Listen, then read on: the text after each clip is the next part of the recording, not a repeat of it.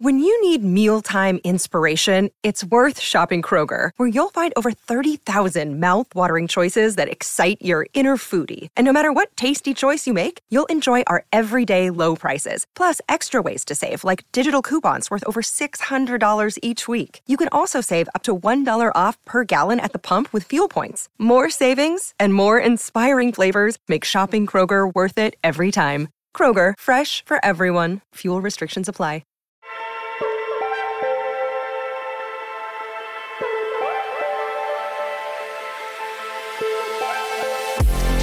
What is good, everybody? Welcome to another Gold Standard podcast. I'm Rob Stats Guerrera here with you on yet another Victory Monday, the fifth straight Victory Monday for the 49ers as they are coming off a double, or I should say a two-score victory against the Seattle Seahawks, 28-16.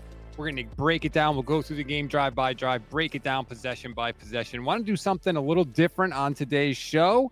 I want to do a live call-in show. So I'm going to tweet out the link from my handle at StatsOnFire. If you want to join the show live and talk with me and to everybody, come on board. Vish is in India, so he's not going to be able to join the show, unfortunately. So I thought we'd do something a little different on Mondays. I always like to talk with you, get your opinion, your take on everything. So come join me. I'll tweet out the link right now. Come join me live to talk 49ers. And we'll have a conversation. And as I go through, if I say something that sparks your memory or anything like that, then come on, we'll talk about it. I just finished my third rewatch of the game. I have observations.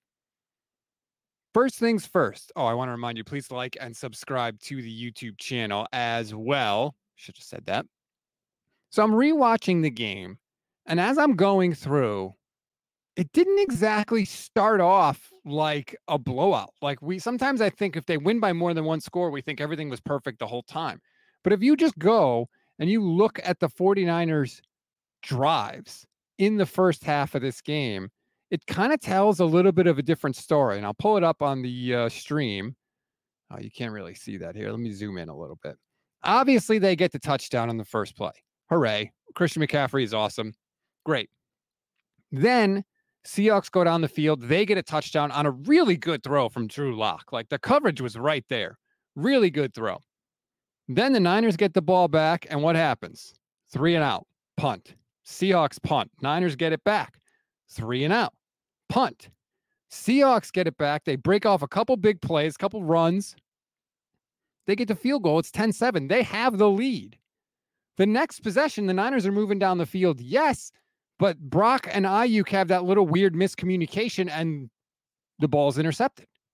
So now it's like, hold on, wait a minute. It's 10-7 Seahawks. The Niners have had one good drive that was really just one play before the touchdown. All of a sudden, it's 10-7 and the Seahawks have the ball back and they're driving down the field. And what happens at the end of that Seahawks drive? They are driving down and they get stopped by the defense. 3rd and 9, they punt. And even on the second touchdown drive that the 49ers have in that half, I don't know if you remember, that possession was not going well for the Niners, right? Purdy hits Ayuk. Okay, first down. McCaffrey, chunk play, 20 yards. First down again. Then Purdy gets sacked on first down, -8. Little completion to Debo. And then it's 3rd and 11 at the 49ers 46-yard line. And then Brock throws the touchdown, of course, to Debo Samuel. And it's like, okay, we're feeling good. We're feeling ourselves a little bit. But that was 3rd and 11 on that drive. You're not going to get a ton of touchdowns on 3rd and 11. You're certainly not going to get a ton of 54-yard touchdowns on 3rd and 11. Fortunately, Jamal Adams was in coverage. We all know Jamal Adams stinks. Yikes. Jamal Adams, if you know, you know. And the Niners get the touchdown, and you're like, okay, now we've sort of restored order a little bit. But the Niners went touchdown, punt, interception, and then we're facing 3rd and 11 from their 46-yard line before they got the touchdown. That's how this game went in the first half. Even though they were chewing up yardage, Niners had their highest offensive yardage total of the season yesterday, and they actually didn't play anywhere near to their best offensively. Crazy day. I was really stunned by that. When Tim Kawakami tweeted out after the game, hey, this is the highest yardage total the Niners have had all year, I was like, wait, what? Really? Really, really surprising stat. Bay Marin, YouTube channel member, says Victory Monday. Hell yeah, I got my Victory Monday t-shirt on. If you want your own Victory Monday shirt, just click the link, the homage link in the description of this show. It'll take you right to the 49ers page. You can buy your own. I highly recommend it. I wear it every time the Niners win on Monday. Full White says, cheers, Rob. Eric says, stats, congrats on getting the W versus my Hawks. 5 straight against the Seattle Seahawks. That has never happened before. 11 straight against the NFC West, by the way. So that's a nice little streak for the Niners. And Brock Purdy, 7-0 against the NFC West. 12 touchdowns, 2 interceptions, including the playoffs. It's a new era in 49er football right now. Absolutely a new era in 49er football. Gameplan.exe watching on Twitch. Shout out to everybody on Twitch. I love you. We love the Twitch audience here. I heard Seattle stole the double screen from Cleveland, who used it against them earlier this week. Per the Seattle radio broadcast, who used it against them earlier this week. Well, it wouldn't have been earlier this week. The Niners used it on them last year. The Thursday night game with Brock Purdy. That was a double screen. That's why that one stung a little bit. But that's really how Seattle, I mean, they had the beautiful throw from Locke, and they had that double screen play, and that's how they scored. And, you know, we didn't really get there yet as I'm sort of going through the game. But since we brought it up, underrated play in this game is after Seattle gets that touchdown on that double screen play, they go for 2. And Chase Young sacks Drew Lock and stops the 2-point conversion. That would have made it a 1-point game. Or not a 1-point game, a 1-possession game, excuse me. But that didn't happen. Obviously, Chase Young made the play. Doesn't even count in the official stat book, really. But that was a couple of good plays. Actually, Chase Young had another play later in the game, too, where he contributed to an interception. Eric Eastland says, Kinlaw's first start and maybe his best game. Yes, I saw a really good tweet from Coach Yak, I believe. Let me see if I can pull it up. Yeah, for people watching on the stream. Because I did not think we were going to see this level of play from Javon Kinlaw. He has absolutely been a solid contributor for the team. Okay, sorry. I messed that up. Let's try to actually present the right thing here for people on the stream. Here we go. 2020 through 2022 for Javon Kinlaw. 939 snaps, 30 pressures, 1.5 sacks, and 4 pass breakups. Just this year, Kinlaw has 319 snaps, 27 pressures, so 3 fewer than he's had in his whole career, 2.5 sacks, so more sacks than he's had in his whole career, 3 pass breakups, and a pass rush grade of 76.3, which is the highest of his career. He has been a revelation, and I never thought they'd be able to get this much production out of him. I got to be honest. I was worried about the knee. I just didn't think it was ever going to let him be the player that the Niners thought he had the talent to be. And right now, he absolutely is. He absolutely is. Now, I know San Francisco has some injuries along the defensive line, which we should get an update. Kyle Shanahan is speaking. I believe they haven't moved it. So that would be 3:30 Pacific time today. Kyle has a conference call. He usually gives the update on the injuries on that call. But you had, not only did you have Armstead miss the game because of the knee/foot issues, you had Javon Hargrave have some sort of hamstring problem in this game. He left and didn't come back. That's scary. You don't like cluster injuries. And I don't like cluster injuries, especially, you know, along the defensive line where the whole defense is built around that defensive line. So we got to, you know, let's hold our breath here. But for at least one game, Javon Kinlaw held up, and that's been absolutely fantastic. Hang on one second. I got a heater on it here that I got to turn off. Okay, we're back. Sorry, I'm in Connecticut. It's freezing cold. Anyway, so we don't know about Javon Hargrave. We'll see. But Javon Kinlaw, first start, continued his good play this year, and that is awesome because God knows that guy has been through it. You know, you got to be mentally tough to keep coming back from injury the way he has, and he absolutely has this year, and good on him. I saw that Kinlaw had 4 pressures in the game. That was second only to Nick Bosa, who had 8. I believe Bosa is now tied with Micah Parsons for the league lead in pressures, by the way. So Nick Bosa appears to be all the way back. Let's get to some comments. Eddie V says the Niners are missing Hufanga, Armstead, Ward, and Hargrave and still looked good. 16, only allowed 16 points. And really, that was more than they've allowed since the bye week. The defense was only allowing 10.5 points per game. So technically it went up their yardage total, but still an incredible performance by Steve Wilks and that defense and the secondary too, which I'll get to in a second. The secondary in this game was fantastic. I mean, honestly, they could have had multiple interceptions. Charvarius Ward dropped a pick on the first possession of the game. Diamador Lenore had a ball like in his hand. I don't know how he dropped it. It was like in his hands, and then he was kind of bobbling it, and then it fell. He dropped one. He actually had an interception later that he caught that was called back because Nick Bosa was offsides. The secondary has been phenomenal in the past few weeks. And I don't know if it's Wilks going down to the sideline. I don't know if it's guys just developing. Certainly Ambry Thomas stepping up has been massive. But just the fact that they lost Charvarius Ward on the first series of the game and still played as well as they did is a testament to the improvement that we've seen everywhere else in the secondary. Again, even without Hufanga, like Eddie pointed out. So I give him some credit. I wrote in my column for our website, goldstandardniners.com, about the secondary and just how impressive it was. I'm going to quote myself, so let me scroll down and get the exact quote. It sounds bad to say because it's a good stat for the Seahawks. The Seahawks had 8 plays of 20 or more yards, but I didn't think the defense played that badly. I think the Niners had a couple of missed tackles and Seattle popped a couple plays, but I think the big plays that Seattle had were more due to just incredible individual plays by their players, whether it was the Drew Lock throw to DK Metcalf, or I think it was Kenneth Walker had a play where he like broke a tackle and reversed field and went all the way up the left sideline.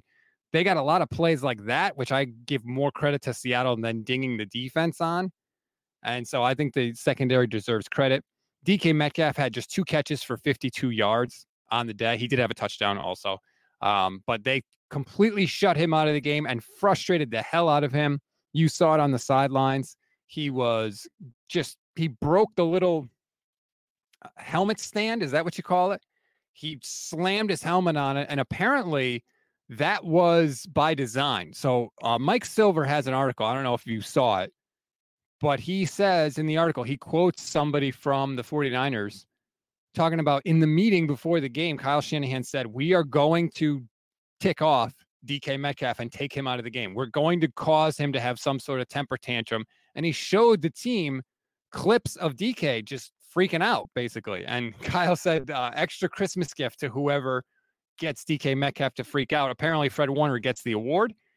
He obviously got DK to freak out at the end of the game after the interception. He was ultimately ejected. Now, I don't think Diamador Lenore getting thrown out was part of that plan, but Full White says DK needs to calm down. Too much roid rage. Look, I don't know what DK Metcalf is taking or not taking, but it is clear he takes himself out of games. He gets frustrated. He loses his composure. He pouts on the sidelines. Greg Olsen said it on the Fox broadcast that Pete Carroll's had to talk to him multiple times. Apparently, it's not really working because he keeps doing it, especially against the 49ers, too. He just disappears. It's really bad. Juan Torres, thank you very much for the super chat. Debo helped me make the fantasy playoffs. Yeah, Debo Samuel was as close to 2021 Debo Samuel as we've seen. Again, I had it in the grades column up at goldstandardniners.com. He has 6 touchdowns in his last 3 weeks. He had 5 touchdowns all of last season. That's how good Debo Samuel has been recently for the 49ers. And this is, the biggest, most key part of their schedule, right? This whole Seattle, Philly, Seattle part. Over the last 3 weeks, 26 touches, 382 yards, and 6 touchdowns for Debo Samuel. He is, according to Kyle Shanahan, playing the best football of his career. That's what Kyle said after the game. He's just a menace out there. When he can catch the ball and just take off. And he had the 54-yard touchdown, and he had another big chunk play in this game. I think it was for 30 yards. It's as close to Terrell Owens as I've seen anybody on the 49ers. And if you're too young to remember Terrell Owens, he was way bigger than you, way stronger than you, and way faster than you. And The Niners have not had a receiver like that until now, until Deebo Samuel. And if they wanted to with T.O., they could have run him. They didn't do that back then because nobody thought to do it, but they could have if they wanted to with Owens. That's who Deebo reminds me of. And we didn't see that Deebo last year. And we're seeing it now. And it is fear. We are seeing fear in defensive backs on other teams. They don't want to tackle him. They run away. They go down. They make business decisions. We have absolutely seen that with Deebo Samuel, and it's awesome to see. And Deebo knows it too. That's the best part. So he'll just run straight at people. It is fantastic to see. Glass City says, Rob, I think Deebo has the most rushing touchdowns by a wide receiver since 1960. I think he does now. Now that he had the 1 yard kind of reverse jet sweep type play, I think he does have it. I don't know that for sure, though, so don't quote me. Glass City says he has 19 rushing touchdowns, most in NFL history, actually. I can't imagine a wide receiver that would have more, certainly in the last 40 years at least. But that's what you get with Deebo. You get that full package. And it's just, this whole offense is so freaking scary. Kittle, Deebo, Ayuk, and Christian McCaffrey combined for over 500 yards yesterday. That is absurd. And, you know, there was a lot of times when I was frustrated with Kyle because he would give like Jawan Jennings a bunch of targets. And it was just like, no, there's too many good people on this team for you to be spreading it around like that. Give it to the playmakers. And I feel like Kyle has really leaned into that lately, and really all season, I should say, to be fair. Nick Wagner had an awesome tweet yesterday. He covers the 49ers for ESPN. San Francisco is the second team since the merger to have at least 4 players with 800-plus scrimmage yards and 5 scrimmage touchdowns through 13 games, joining the 2004 Colts. Of course, those Colts teams had Peyton Manning, Edgerrin James, Marvin Harrison, Reggie Wayne, and Brandon Stokely. Niners, obviously, with McCaffrey, Deebo, Ayuk, and Kittle. But that's where that's the kind of offense they have this year. Like this is all-time legendary company that we are dealing with. And I'm just enjoying the ride, frankly. I'm just enjoying the ride because I think the best is yet to come for this team. I think it's very possible they have lost their last game in 2023. I really do. I know that Ravens game is going to be tough, but right now, how do you pick against the 49ers right now? They didn't even play close to their best game yesterday and still dropped 28 and set a season high in yardage. I don't know how you pick against them. Let's check the chat here. I'm surprised. Again, if anybody wants to jump in, I tweeted out the link at Stats on Fire if you want to jump in the show. Wanted to do a call-in show. I see other people doing call-in shows. I assume they're successful. I'd like to join that trend. Waltony 101 says, Ayuk, Deebo, Kittle, and CMC are holding back Danny Gray from being great. Feel for him. Yeah, let's pour one out for Danny Gray. Just can't get out on the field. That's a shame. Juan Torres, thank you very much. Can you imagine playing against the Niners if they get the bye week healthy and deadly? And yeah, shame on me. 20 minutes into the show, the Niners are the number 1 seed because Dallas finally took care of business. The Eagles are on fraud watch. And the Niners have the tiebreaker. And I don't know if, I think it was Ian Rappaport or one of the national insiders said, oh, the Niners, Cowboys, and Eagles are all tied on top of the NFC. And I wrote back, no, they're not. There is one team atop the NFC. This is why we have tiebreakers. It's the Niners. And this is not like some technical like strength of victory. No, they got the tiebreaker because they kicked the hell out of the Cowboys and they kicked the hell out of the Eagles. They're the number 1 seed in the NFC. Make no mistake, there is no tie. They are the number 1 seed in the NFC, and they are the number 1 team in the NFL. Well, let's stop with all this tie foolishness. James Welsh, thank you very much, says, I never count out Kansas City, but it's exciting to think we could play Miami, the Ravens, or the Browns in the Super Bowl. Any of those are a cool billing. Well, I don't think they're going to play the Browns in the Super Bowl, but I will say this. If they did, it would be nice to get another shot at Joe Flacco in the Super Bowl. I'm just saying. I'm old enough to remember 2012 vividly, okay, where Joe Flacco had the game, or really the playoffs of his life. He had 11 touchdowns and no interceptions during those playoffs. It was the best he's ever played. And the Niners had the best team that year. That was the Kaepernick team with Randy Moss and Frank Gore and Vernon Davis and Delaney Walker on the same freaking team, and Aldon Smith and Justin Smith and Patrick Willis and Navarro Bowman and all those guys, they had the best team that year. The Niners absolutely had the best team. And if you played that Super Bowl 100 times, I think the 49ers win the other 99. Unfortunately, on that day, it didn't happen. But yeah, I'd like to get another shot at Joe Flacco. I don't think the Browns are getting there, but if he did, I would derive great pleasure from that, to be honest with you. The other thing I noticed rewatching this game is, man, the Niners could not run to the right. They could not run up the middle. They could only run left. And thank God Trent Williams is on that left side because he's unbelievable. But it was kind of stunning to me just how often the 49ers, when they needed to run, they had to go left. They couldn't get it anywhere else.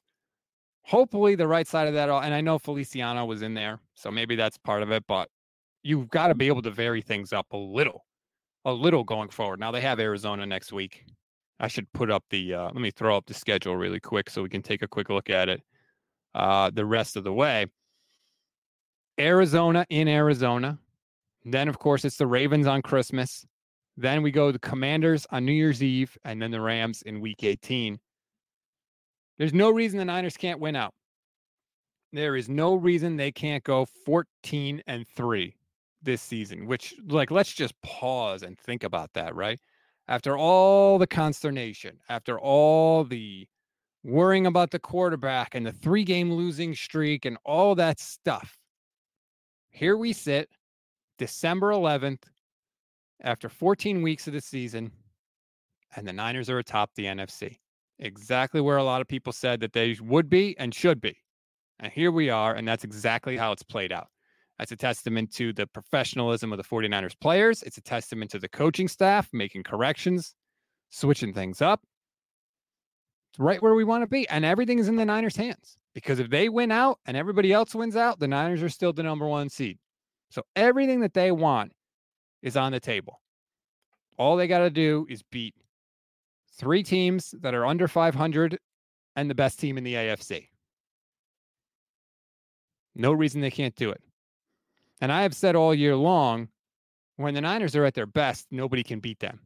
But now, what yesterday showed me is that even when the Niners aren't at their best, they're still really damn hard to beat. And that's the sign of a really great team. That's the impressive thing. Even when they're not at their best, they're still one of the best teams in the NFL. I don't know how many other teams in the league can say that, honestly. I look at the Chiefs yesterday. Chiefs were not very good. They were not anywhere close to their best. They scored 17 points, barely. They're sitting here crying about a player that lined up offsides on offense, whining at the refs because the refs didn't help them avoid a penalty, which is the craziest argument I think I've ever heard.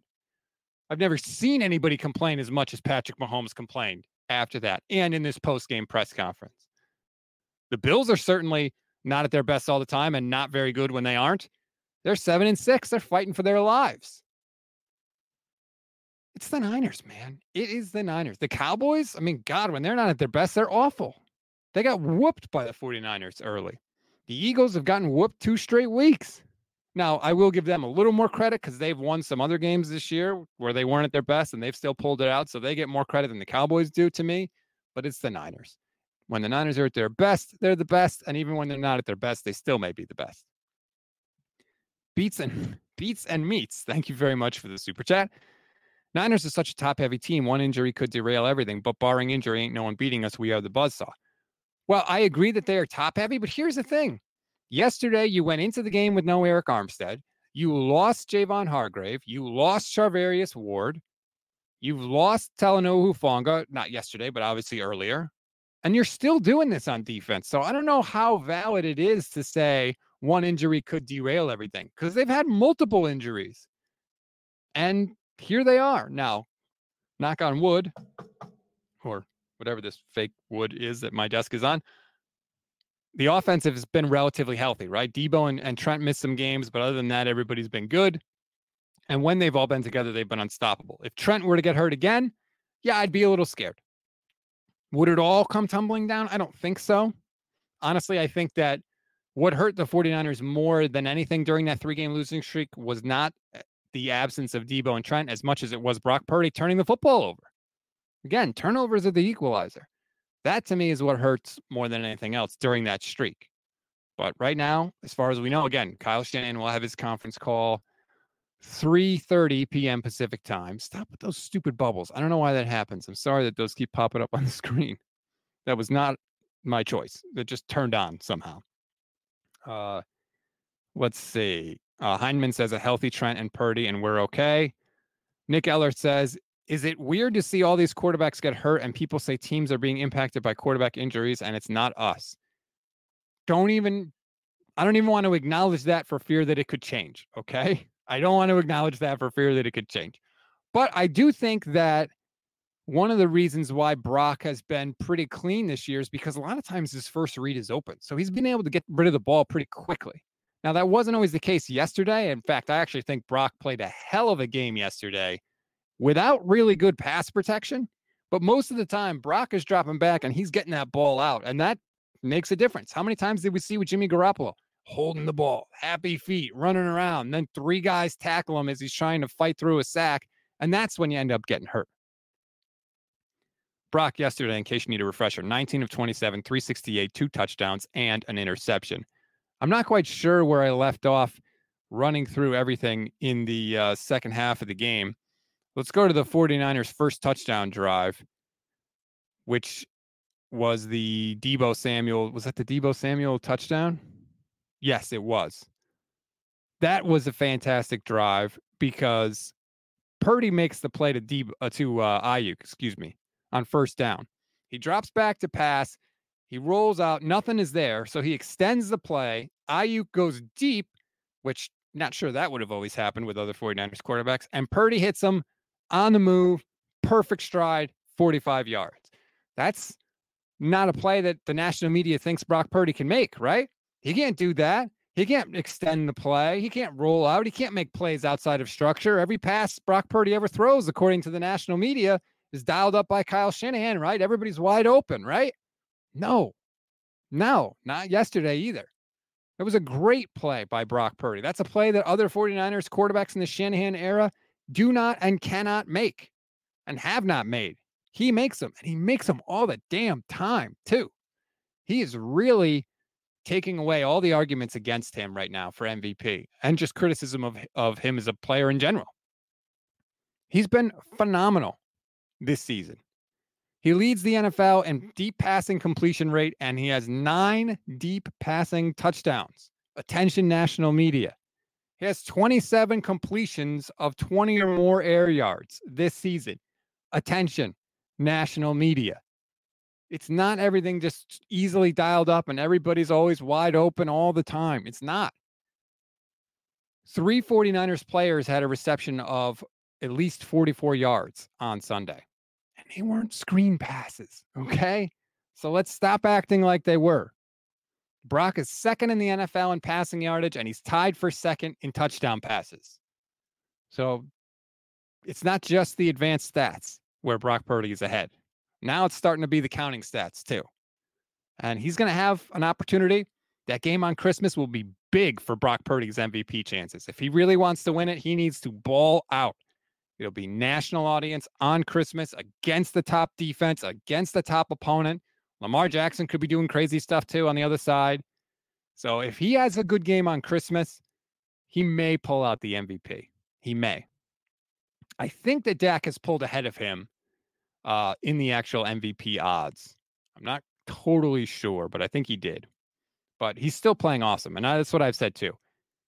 It doesn't matter. Not that it doesn't matter, but it's okay if Brock Purdy doesn't win the MVP because they're still getting MVP quality quarterback play.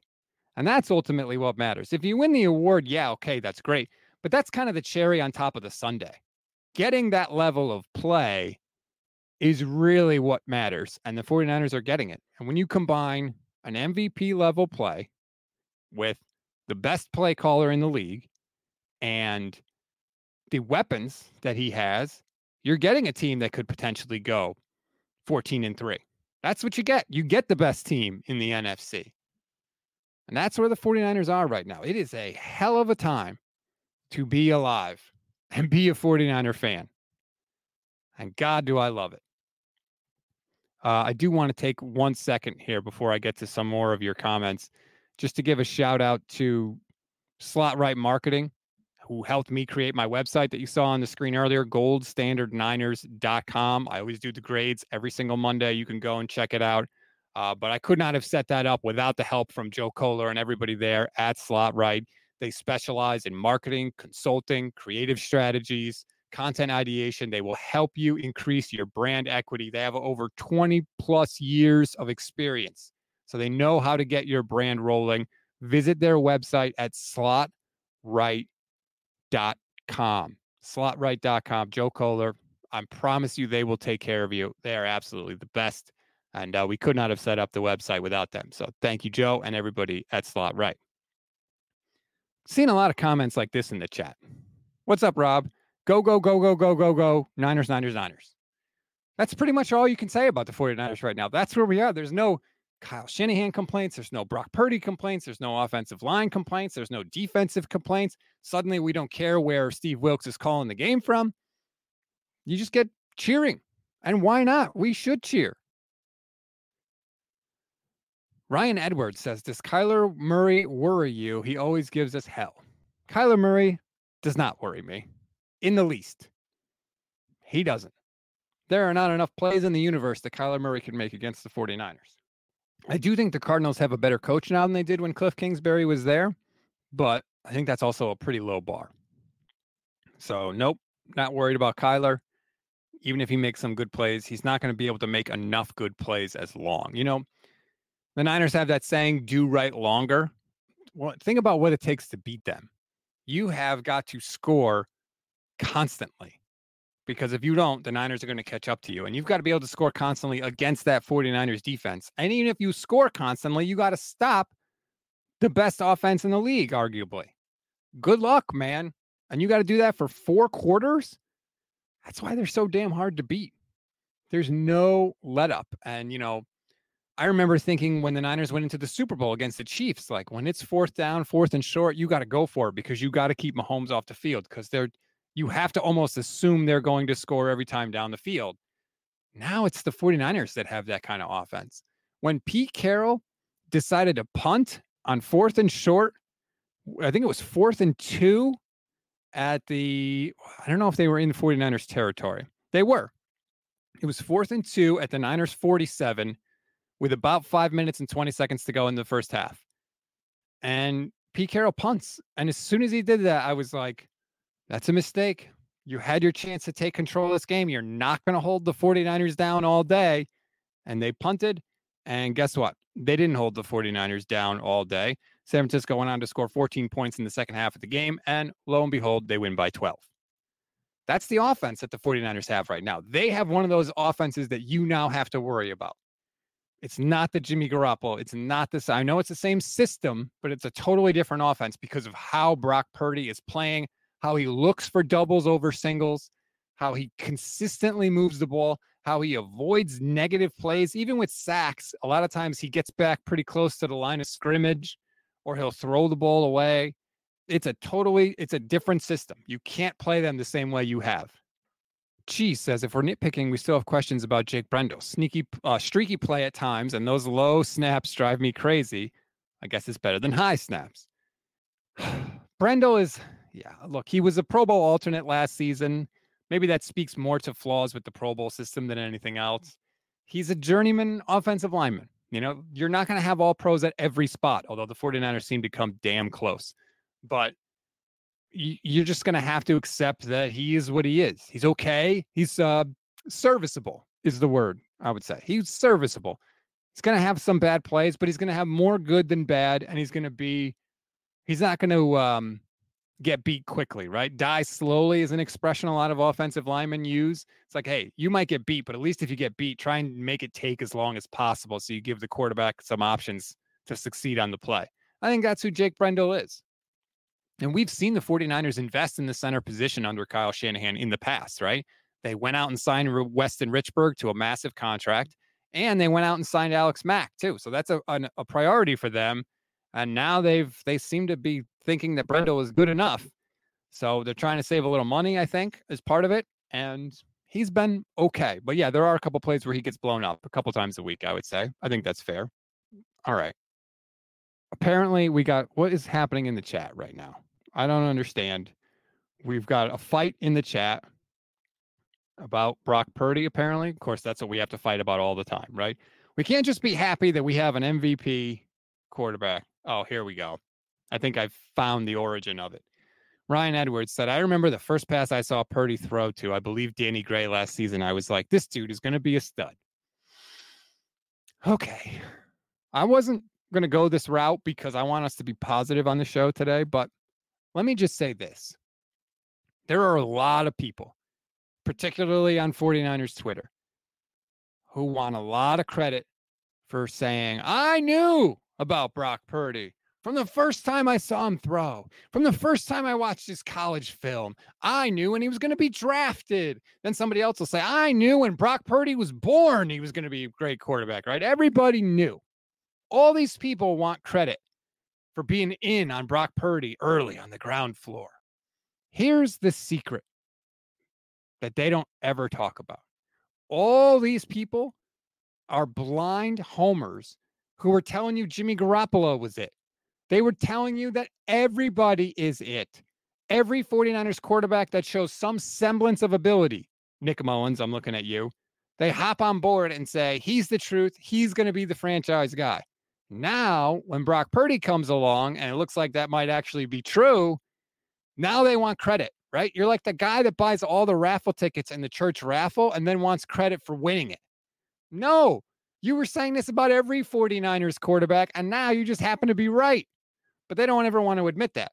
They want you to think that they are the scouting experts, that they saw something that the entire NFL didn't see, right? But they knew. They want the credit for that. They want their flowers, and they'll remind you of it every chance they get. Nothing wrong with saying, I didn't think Brock Purdy was going to be any good. And guess what? Brock Purdy is really good. Nothing wrong with saying that. What is the big problem? Why is that so hard for some people? I don't know. Gameplan.exe says, that's impossible. Even Brock Purdy's own mom didn't know Purdy was going to be good when he was born. It's frustrating. Why are we fighting about this? How many times do we have arguments about the 49ers quarterback situation and how frustrating it was and all those clips going around about, look at this open receiver that we didn't hit, and look at this bad throw that we should have got more yards on. This should have been a touchdown, and it only ended up being a field goal because the throw was inaccurate. We are past all that. Those days are over. When there's an open guy, Purdy hits him, and he doesn't just complete the pass. He puts it in the perfect spot, and it becomes a touchdown. We're past those days of clips of open guys that don't get the football. Maybe there's like one a game, maybe. Brock is nailing those throws. He's nailing the plays that even aren't there right away, that he has to make happen with his legs and his vision. So why are we going to sit here and argue about who was right on Brock Purdy first and who deserves the most credit for praising Brock Purdy the earliest? Who cares?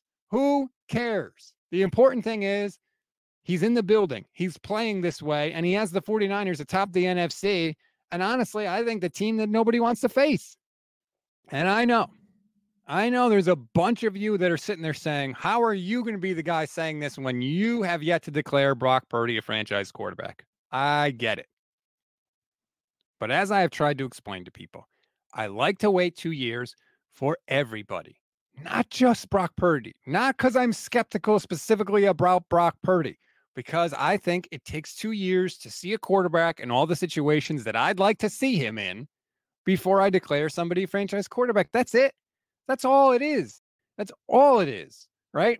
We still haven't got to see Brock Purdy in the cold. Like, I'm talking like real winter weather cold, in the snow, that type of thing. Is he going to have to play a lot of games in the snow? Probably not, but I'd still like to see it. Perfect example, right? Look at Jared Goff. Jared Goff is awful. In the cold, in the snow, in any kind of weather, Jared Goff is awful. And we saw it last week, right? Against the Bears, Sunday. Goff stinks in the cold. It's tough to play in the cold. We haven't seen Brock in the cold. Not saying he can't do it. All I'm saying is, and the reason why I like to wait is, I just would like to see a quarterback, my quarterback, in as many different situations as possible so I can get the most information possible. That's it. I hope that's not too terrible for people, but that's my thinking. And you know what? Maybe I haven't accurately and totally explained it, and I apologize. That's on me if I haven't, but that's all I was thinking. Nick Ellert, YouTube channel member, says the same reason people want to be first is the same reason people who still discredit him won't change their stance. They rather alter information than admit they were wrong. Yeah, I think it was Jason Aponte who said people would rather be right than get it right. So they twist information, they twist the facts to suit their original conclusion. It's why during the 3-game losing streak, some people were saying, see, he is just a 7th round pick. He's not that good. See, now it's real. I was waiting on it, but now we see this counts. The other stuff doesn't count, but this counts because they want to be right. They want it to match up with their original perception. Ryan Edwards, sorry, I didn't mean to click that off, says, I don't know why it's a problem that I was impressed when I saw him in preseason. Here's the problem, Ryan. If you really saw one throw from Brock Purdy and you were like, he's going to be a stud, that's a terrible scouting process. That's a terrible evaluation process, right? Like if you put on a blindfold and walk across the street and don't get hit by a car, that doesn't mean that was a good idea. You might have ended up okay, but that's not something that you should do and repeat often. So even if you did see that, which who knows if you did, I wasn't there, but that doesn't mean like you're some superior scout and that you should get flowers or credit. That's all. We're still talking about Jimmy Garoppolo in the chat. Why? Don't waste your time with Jimmy Garoppolo. Don't. Why are we still thinking about that? We got our own problems with number 10 in red still, which by the way, can I just say, I will never, ever, ever forgive Ronnie Bell ever, because I have been waiting for 4 years since Mitch Wishnowsky got drafted. Because, you know, I'm doing research on these guys and it's like, oh, Wishnowsky was an Aussie football guy. And I'm like, wait a minute, Aussie football guy. He knows how to carry the ball. He can probably move a little bit. He ran a 4.63 in the 40-yard dash. We could do some things with Mitch Wishnowsky as a punter, right? Some fake punts, some cool stuff. And I've been waiting and waiting and waiting. Every 4th and short, I'm like, this could be it. This could be the time we see Mitch Wishnowsky.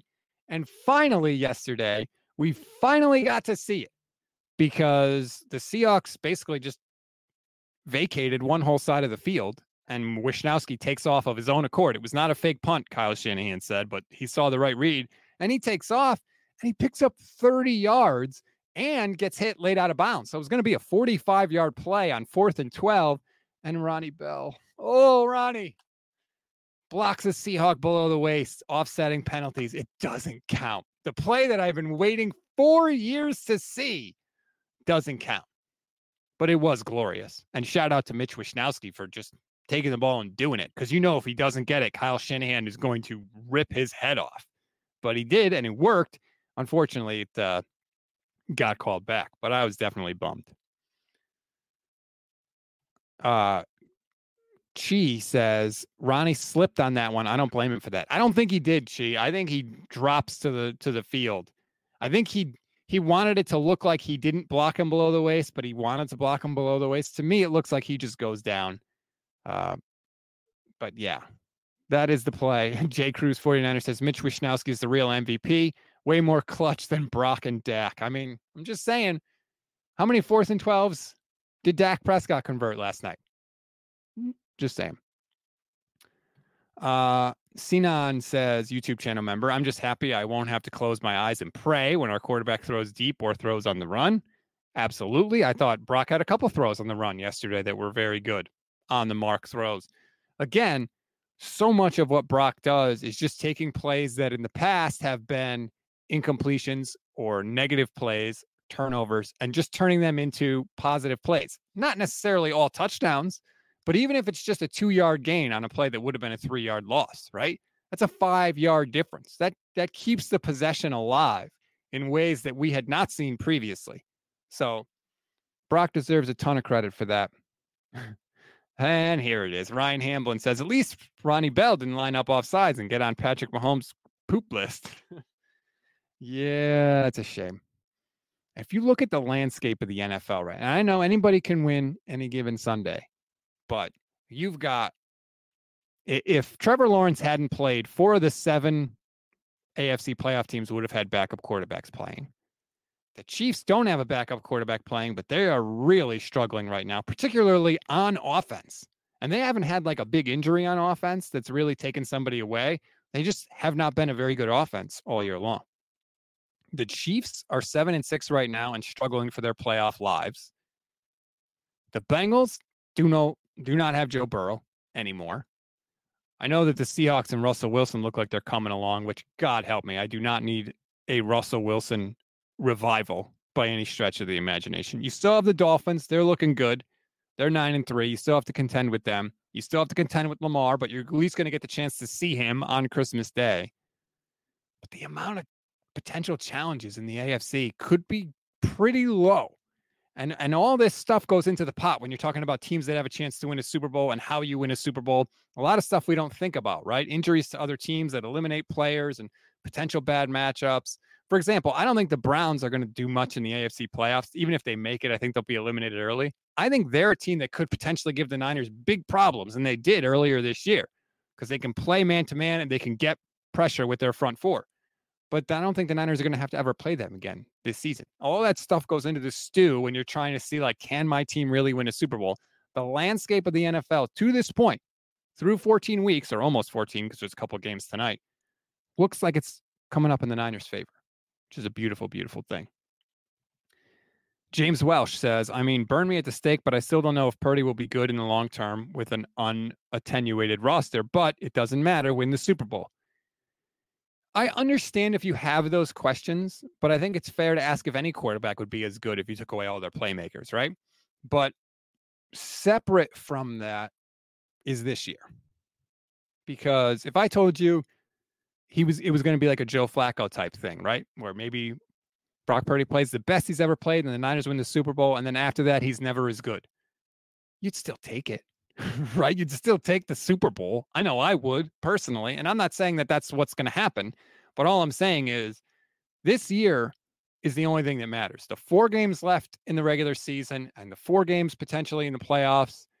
That's it. That's all that matters for this team. And everything else we can get to when we get to it. When you have a team that's in the state that the 49ers are in this window that the 49ers are in, you don't look beyond it ever. You don't have to look beyond it. And so that's why I won't. I'm not going to ask myself those questions. I'm not going to ask myself, well, what about Deebo Samuel and Brandon Ayuk? That's not a problem for right now. That is future Rob's problem or future Kyle Shanahan, John Lynch's problem. All I'm worried about, Arizona Cardinals this week. That's it. Get the number 1 seed. That's the first thing. Technically, the first thing is win the division. But if the Niners win next week, they clinch the NFC West anyway.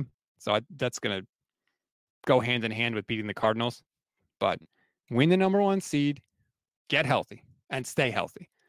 And like we talked about, they have some injuries that they need to hopefully get straight. Win the number 1 seed, get healthy, take it 1 game at a time in the playoffs. They have the team. They have the quarterback. They have the opportunity with the rest of the AFC being banged up.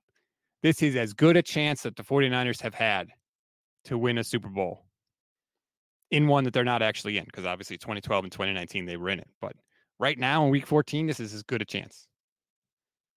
And I think they're at least going. I really do.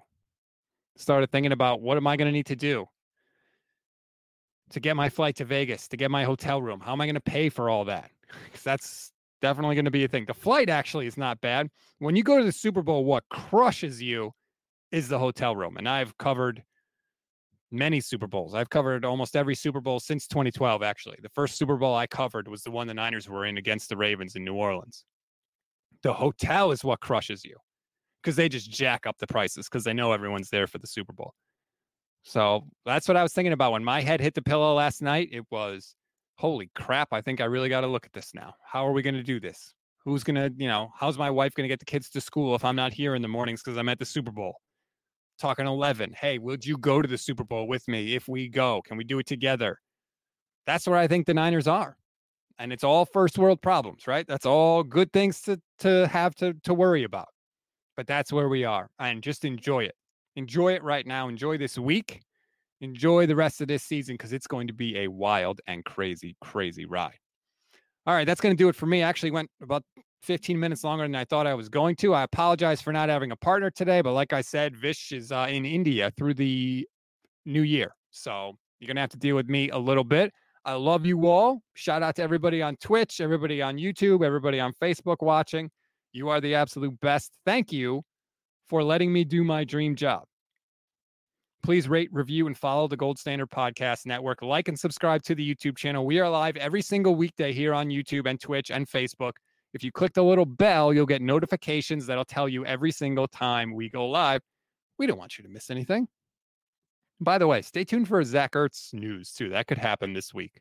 That might be a nice little addition the 49ers can make. But, again, thank you, everybody. We appreciate it. Gio says, how much are Super Bowl tickets? I have no idea. I know that I will not be going to the game. Even if I had a free ticket, I wouldn't go to the game. I want to be in my house, in my spot, with everything the same. And, oh, by the way, I want to be able to do the pod after the show, win or lose. So, anyway, thanks, everybody. Appreciate you. Go Niners, and we'll talk soon.